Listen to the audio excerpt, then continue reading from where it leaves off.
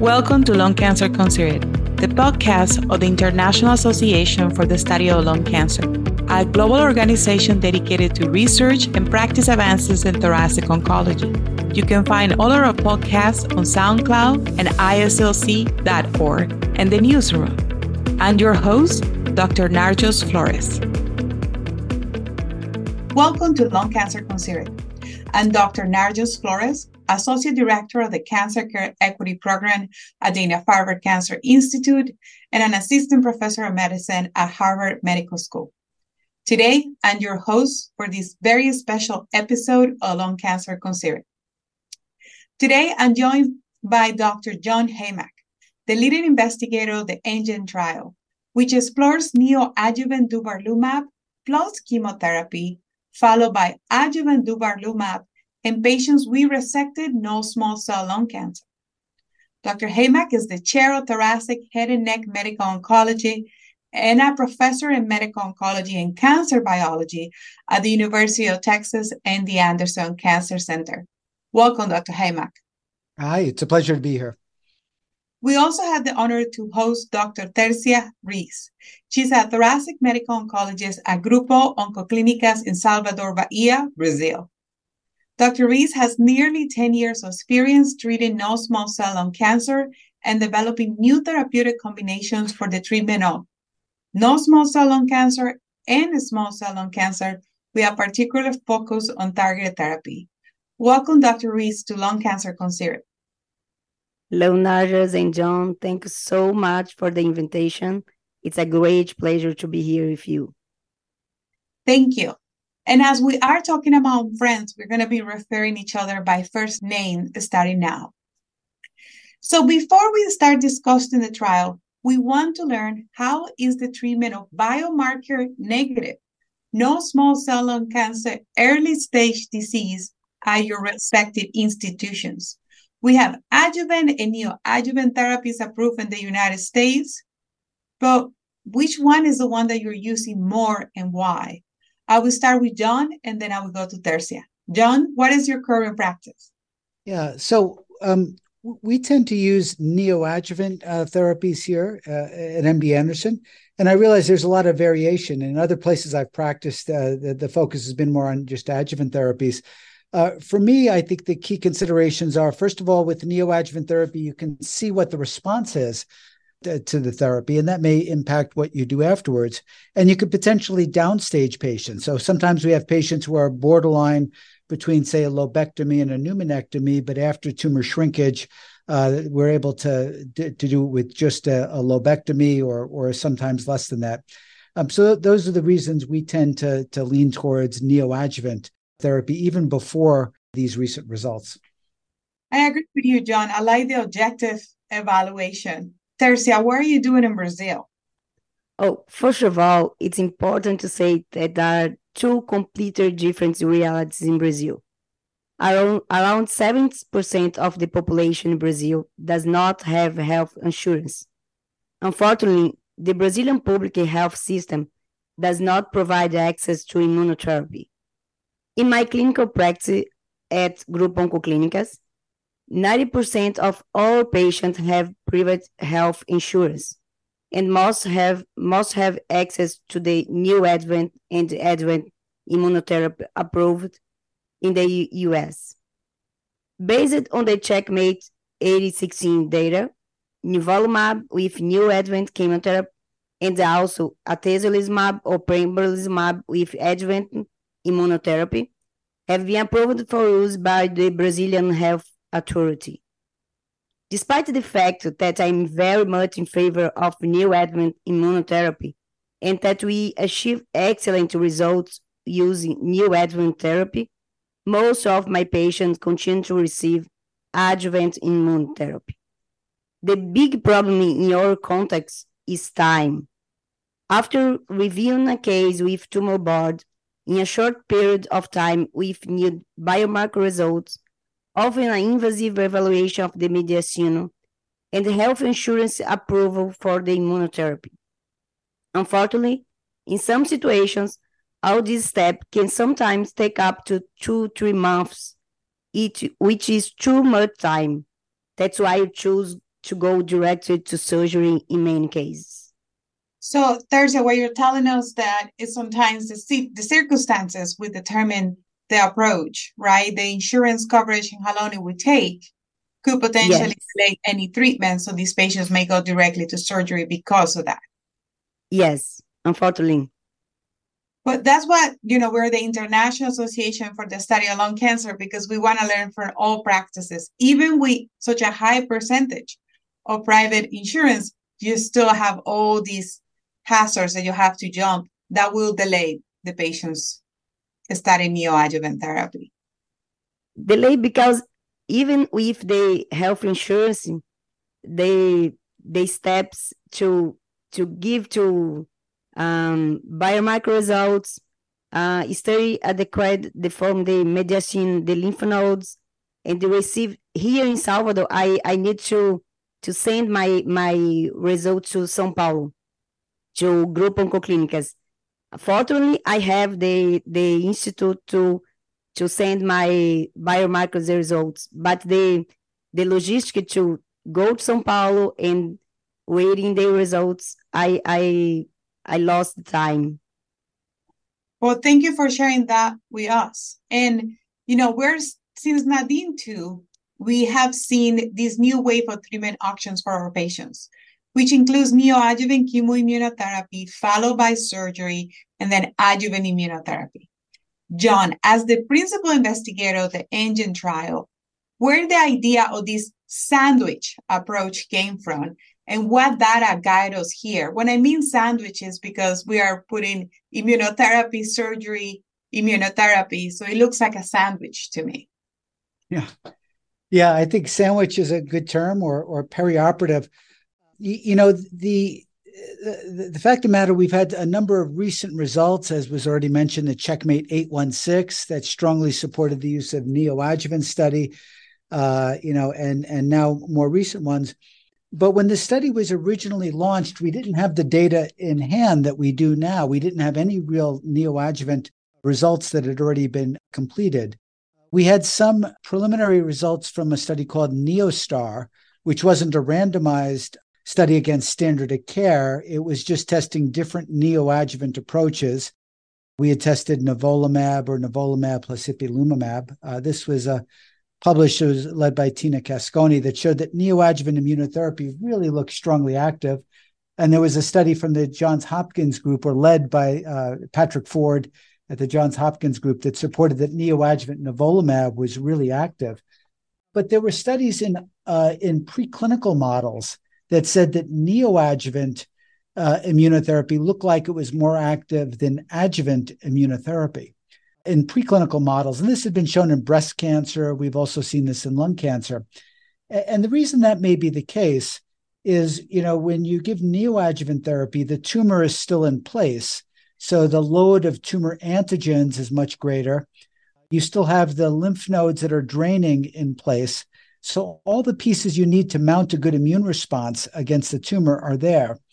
After surgery, all you've got is likely microscopic metastatic disease, and it's much harder to mount an immune response. So scientifically, we thought that neoadjuvant immunotherapy would probably be more active than adjuvant. And this was subsequently borne out in studies in melanoma, for example, where they've been compared. So all that was the backdrop. And a number of companies have launched similar studies with neoadjuvant or neoadjuvant plus adjuvant, what we call the perioperative. And I think the data so far is supporting that neoadjuvant probably gives you more bang for the buck than adjuvant does, but putting the two together is probably going to be better still. Thank you for explaining that. And I think, we have learned about the benefits of neoadjuvant therapy for breast cancer. They have been doing it before us. And I think it also gives us an idea to, after the surgery is done, to kind of stop and say how much did the patient responded. Do we need to change strategies? And sometimes it's very hard, and you, John, may agree with this, to talk to patients about adjuvant therapy because, the surgeon took it all out. Why do we need to do chemo now and immunotherapy? Yeah, I agree with you. And as Tercia raised, this is really an important issue because, patients understandably are panicked when they're diagnosed with lung cancer. And there's a great urgency to do something quickly. And so it can be very appealing to say, well, let's just cut it out right away. And, if it isn't something that you've spent a lot of time working on and thinking about, it's a very logical thing. Why not cut it out right away if you can cut it out? And so it takes time to explain to people, well, giving this treatment beforehand could be more effective than cutting it out right away. And the reason is ultimately it's the metastatic disease that's most likely to cause problems for the patient down the road. And so the things you can do that can fight against the metastatic disease as quickly as possible are going to be what's most important. But it's counterintuitive. And as Tercia raised, there are problems logistically, especially when you've got services that are not well coordinated. If you don't have groups acting in a multidisciplinary way, a patient may see a surgeon and the surgeon may say, let's cut it out right away. And then they may see a medical oncologist who says, well, it may take us 6 weeks to get a biopsy and wait for results and start therapy. It's not surprising, the option of cutting it out right away would be more appealing up front. But what we really have to do is educate patients for what the benefits may be of getting the appropriate neoadjuvant therapy first. Thank you so much. We need to continue spreading the gospel, if it's maybe the right way to say, about the benefits of this to the appropriate population. So, Tercia, what are your thoughts about this perioperative approach, which includes the introduction of immunotherapy in the neoadjuvant and adjuvant setting, all within the same treatment regimen? Oh, I agree with Dr. John with the strategy to do the both neoadjuvant and adjuvant. I see many more positives than negatives use the neoadjuvant immunotherapy approach. Benefits include the potential early eradication of micrometastatic disease, more flexibility in the postoperative treatment, which allows for better patient recovery and provide us additional prognostic data about the outcome of pathological response. Neoadjuvant in chemotherapy doesn't increase the incidence of adverse events of compromised surgical feasibility, which was a previous concern. And I think one remaining negative point is time. And in my clinical practice, unfortunately, we don't have the reality at the clinical trials at the time, and it takes a lot of time to get out the information necessary to decide whether to implement neoadjuvant treatment, and the patient ends up going a long time without receive any treatment. Thank you so much. And, I love having conversation during the podcast because we learn from each other. So now it's time to dig a little bit deeper into the trial. This was an oral presentation at the 2023 AACR annual meeting. John, could you summarize the design of the study for our listeners? Sure. So the AEGEAN study is a randomized phase 3 global double-blind placebo-controlled study. And it was patients with stage 2A to 3B non-small cell lung cancer. And this is using the AJCC 8th edition. So there are some differences between the 7th and the 8th that are relevant, like for stage 1Bs. And for this study, patients with T4 tumors for reasons other than size were excluded. And patients were treated with, on one arm, durvalumab with platinum, and it could be either cisplatin or carboplatinum-based regimen for 4 cycles, and then went to surgery, and then were treated with durvalumab for every 4 weeks for a year. And on the other arm, it was just platinum chemotherapy for 4 cycles, and then it was placebo after surgery for a year or for 12 cycles. And the 2 primary endpoints were pathologic complete response. This was assessed centrally by the ISLC criteria, and event-free survival by blinded independent review. And key secondary endpoints included MPR, or major pathologic response, again by the ISLC criteria, DFS, OS. And I'll mention that patients with EGFR and ALK were originally allowed on the study, but then as results like ADORA came out that said for patients with EGFR mutations, their other therapies like osimertinib may be more effective. This study was then amended in the middle, and patients with EGFR and ALK were then excluded.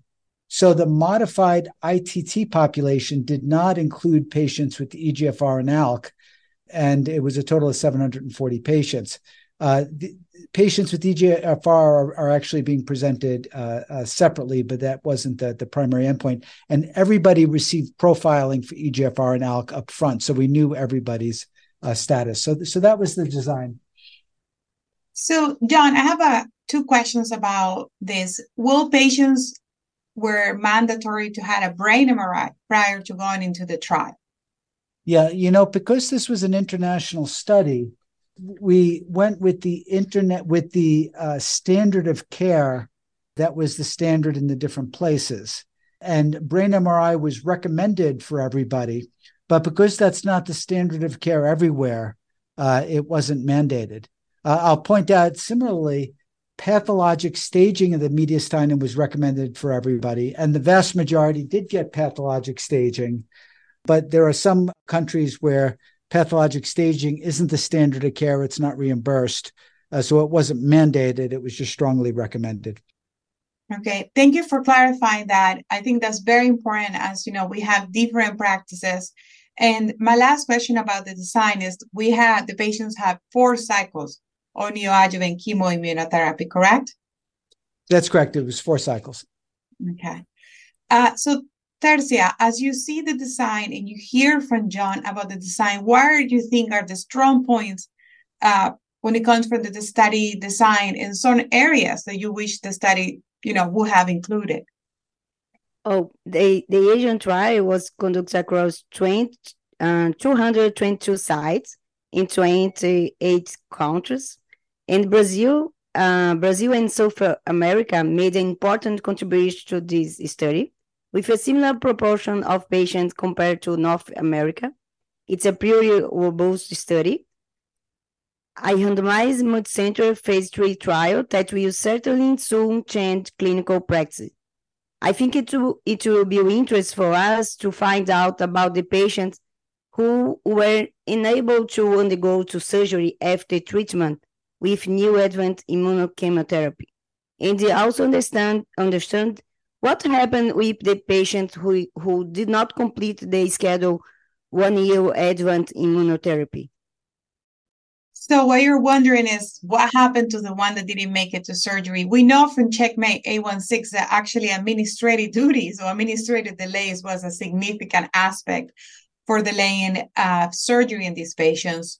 John, do you have any data that you can share with us? Because sometimes the surgeons are the ones who present this part of the trials about the patients that were not able to make it to surgery. Yeah, now it's an important question. About 18 or 19% didn't end up making it to surgery. And by the way, those numbers are similar for all the neoadjuvant studies. It's similar for the Checkmate 816, and it's similar for the Keynote 671 study. In some cases, it was disease progression. Disease progression was one of the most common reasons for not making it to surgery. In some cases, it was just logistical issues with scheduling. And then in a handful of cases, it was complications like pneumonia, illness like COVID. AEGEAN was conducted in the middle of the COVID crisis. And so COVID infections, unfortunately, were relatively common during that. So all those were reasons. Now, it's worth pointing out that even studies where surgery is done up front, there's a substantial number of patients that don't make it to surgery. These patients are prone to pneumonias, prone to other complications, and there have been some studies in the past where there was a randomization to surgery versus neoadjuvant therapy. And even there's a significant number, even if surgery is scheduled up front, to end up not getting or completing their surgery. That's a good point. And I think we're going to hear that now more in trials in which, the trial was conducted in the middle of the pandemic and patients got COVID, right? And the degree of COVID varies, but some patients could gotten very sick and affect the outcomes to surgery. I think the trials that reported during COVID were recruited before COVID was the thing. And the trials that we're reporting now really happened in the peak of the pandemic. And that's something that, I think for Checkmate A16 wasn't that relevant because a lot of the trial didn't happen during the pandemic, but it did for your trial. Yeah, that's exactly right. There was, fortunately, the mortality rate from COVID was quite low. It was in the single digits. But early on in COVID, for lung cancer patients, there were mortality rates reported above 25%. So fortunately, it was much lower in the study, but that certainly did impact results. Yeah, and planning for surgery, right? In 2020, I don't think you would find a surgeon who would be, I'm going to take it to surgery to a recently diagnosed COVID-19 patient.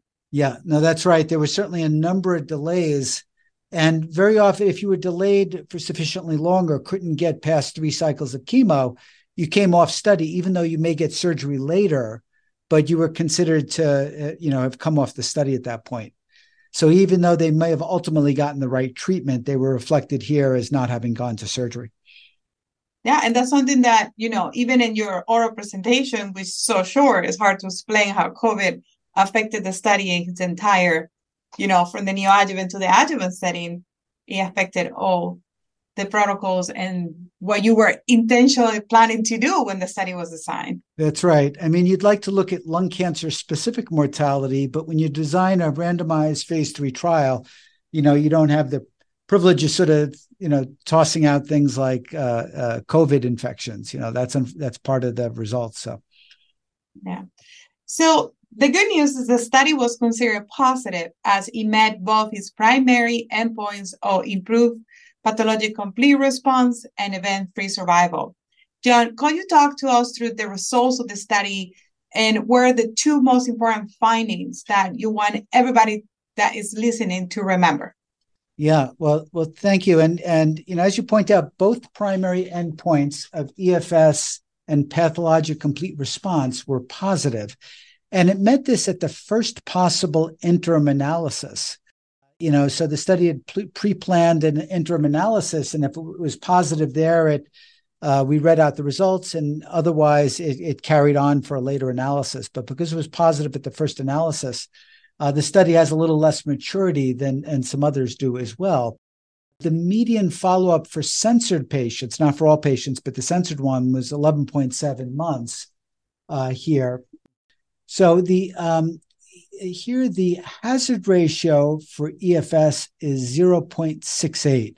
So that means there's a 32% reduction in the risk of having an event. And this translated at 1 year to a reduction from 63. So the EFS free rate was 63% in the durvalumab arm and 52% in the control arm. So about an 11% improvement in the 2-year EFS free rate. And the 1-year EFS free rate was about 9% higher. So, a pretty substantial improvement in your rate of being EFS free at 1 year or 2 years. Now, it's worth pointing out that at the time of this analysis, about a quarter of patients were still receiving adjuvant therapy. So we would expect to see even greater benefits over time as all those patients fully received the durvalumab, because this is before even a lot of them had received all that therapy. So we hope that difference will grow over time. The other major endpoint was pathologic complete response rate, and that was 4.3% in the placebo arm, and that's consistent with what we usually see for neoadjuvant chemotherapy. And it was 17.2 in the durvalumab arm. So a difference of 13% in terms of the pathologic complete response. And the major pathologic response rate went up by about 21%. So, I think clear and substantial benefits for both endpoints. Thank you for breaking that for us. And I think the endpoints are evolving in lung cancer, right? Particularly when we talk about adjuvant and neoadjuvant therapy, we do know that overall survival is the gold standard. But for adjuvant and neoadjuvant trials, or in this case, both of them, it would take a very long time to get overall survival data. And, I struggle with, if we wait, a lot of patients will not have access to this regimen, but it's also the gold standard. So I think in thoracic oncology, we're evolving with these new primary endpoints. Not everything is overall survival.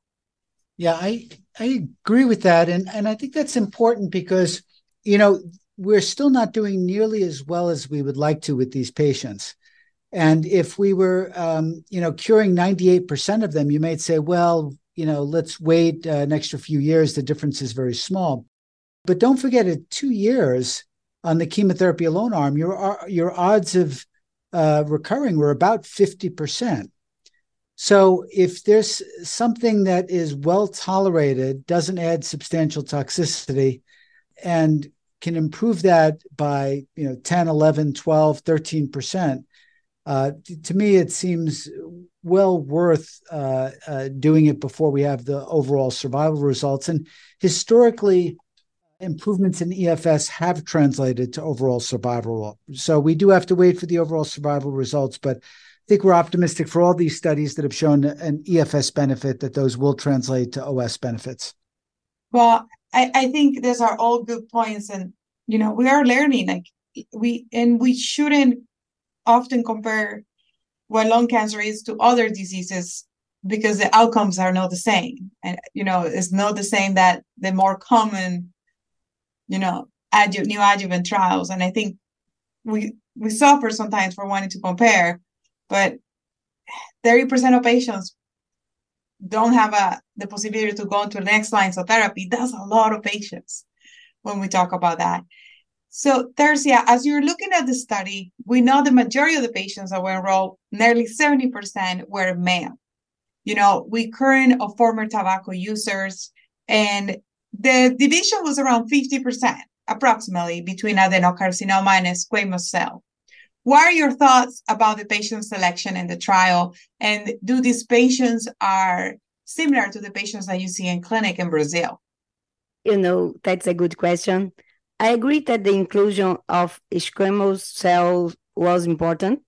And as you know, these patients are mainly associated with smoking, and they tend to show a more marked response to immunochemotherapy. Perhaps this inclusion of patients with squamous histology can explain the higher number of male patients, Dr. John? Yeah, I think that's right. So, I think in this study, first of all, when you consider that it excluded patients who had EGFR or ALK, who are more likely to be female, we saw a higher percentage of squamous histology than you might expect up front. And we saw a higher percentage of males here. About 70% were males in the overall study. So I suspect that does have to do with the fact that in both cases that we're excluding patients with EGFR and ALK who are more likely to be female. But it is interesting that in this and other studies, they have such a male predominance. And as we continue to talk about the patient selection, John, I was looking at the trial, and we know that this is a global trial over 200 sites. Big number of patients were Asian or white. Do you know the reports around 5% of patients of other background? Are those patients from Latin America? How much of that will be similar to the population we treat in the U.S.? Yeah. Well, thank you for raising it. And I think this is a challenge that we all face in the community, is how to get broader and more representative enrollment in clinical studies. One of the things that's notable about this study, it was a large global study, over 200 sites internationally.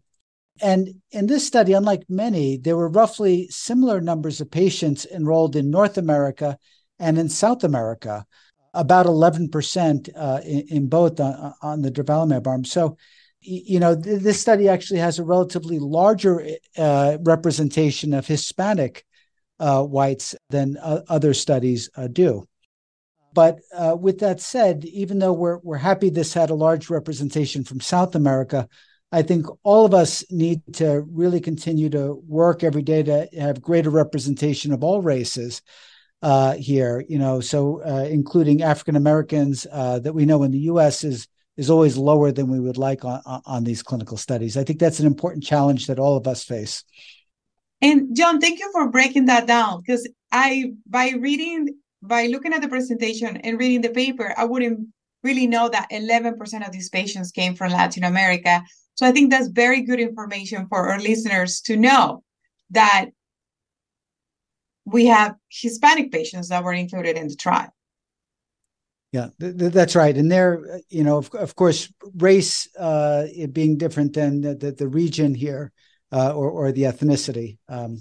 So that's right. So I think this study has very good representation from South America and the Hispanic population. But outside of white and Asians, I think like the vast majority of other studies out there, this has a lower representation than we would like. Yeah, well, thank you for that. We are, so much to talk about. So we have only a few questions left as we run out of time. Tercia, now that you have all this information about the trial, what are some of the patients that you wouldn't consider good candidates for the AEGEAN regimen? Good question. It's important to remember that neoadjuvant therapy should not be used to attempt to induce resectability in patients who don't already meet criteria for resectability on initial evaluation. Some oncogenic drivers, such as EGFR or ALK mutations, have been shown to be associated with less benefit from the PD-L1 inhibitors. Testing for PD-L1 status and EGFR and ALK mutations should be done before administering neoadjuvant therapy. To answer your question, I would not consider patients with N3 disease or EGFR or ALK mutations good candidates of the AEGEAN regimen.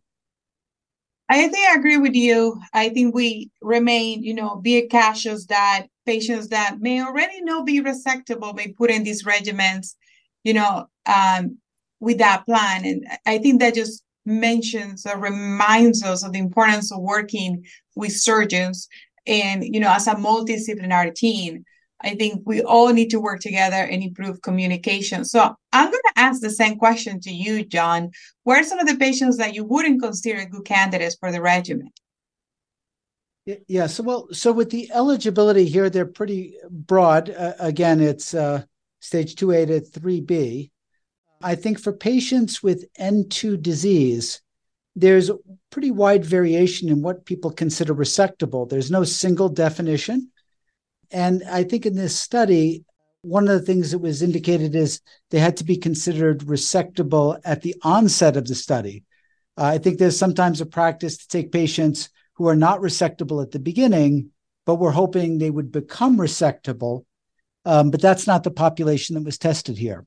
So that's one. Now, here we explicitly excluded EGFR and ALK, and there'll be data presented for the EGFR population at World Lung. For me, there's a debate for the other driver mutations. Let's say somebody has a RET fusion, ROS1 fusion, NTRK fusion, a HER2 mutation, or an atypical EGFR mutation for which osimertinib is not a standard therapy. These are patients we expect are going to get less benefit from immunotherapy, but we don't have an approved agent to use for them.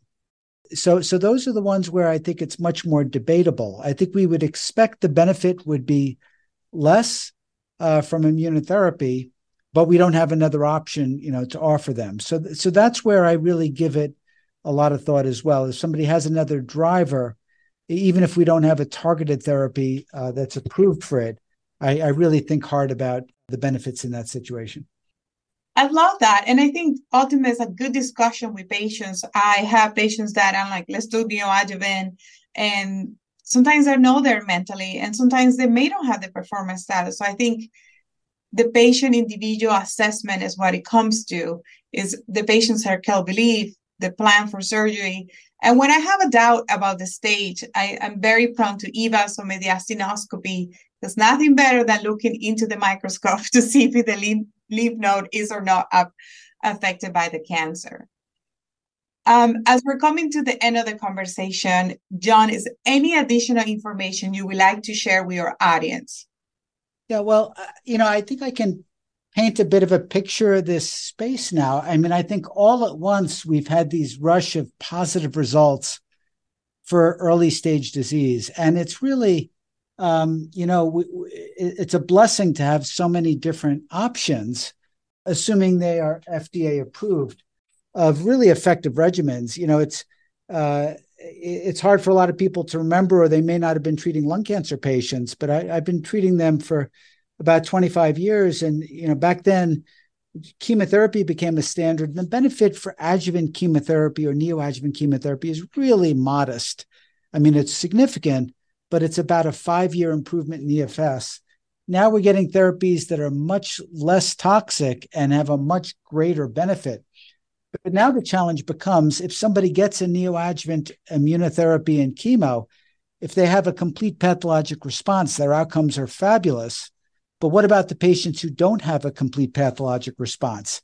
How do we intensify their regimen, so that their likelihood of recurring is less? I think that's really going to be our big challenge in the upcoming years, is how do we intensify the patients who don't have an initial response to chemo and immunotherapy? I think that's a very good point. And it's about the patients with a complete pathologic response with neoadjuvant. I think there's a lot of questions. Which one of those patients should we commit to the 1 year of immunotherapy? Which patients should get the chemo?